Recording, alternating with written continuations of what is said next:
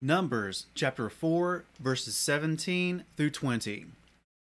And Yahweh spoke to Moshe and to Aaron, saying, Do not cut off the tribe of the clans of the Kehathites from among the Levites, but do this to them, and they shall live and not die when they approach the most set apart objects. Aaron and his sons shall go in and appoint each of them to his service and his burden.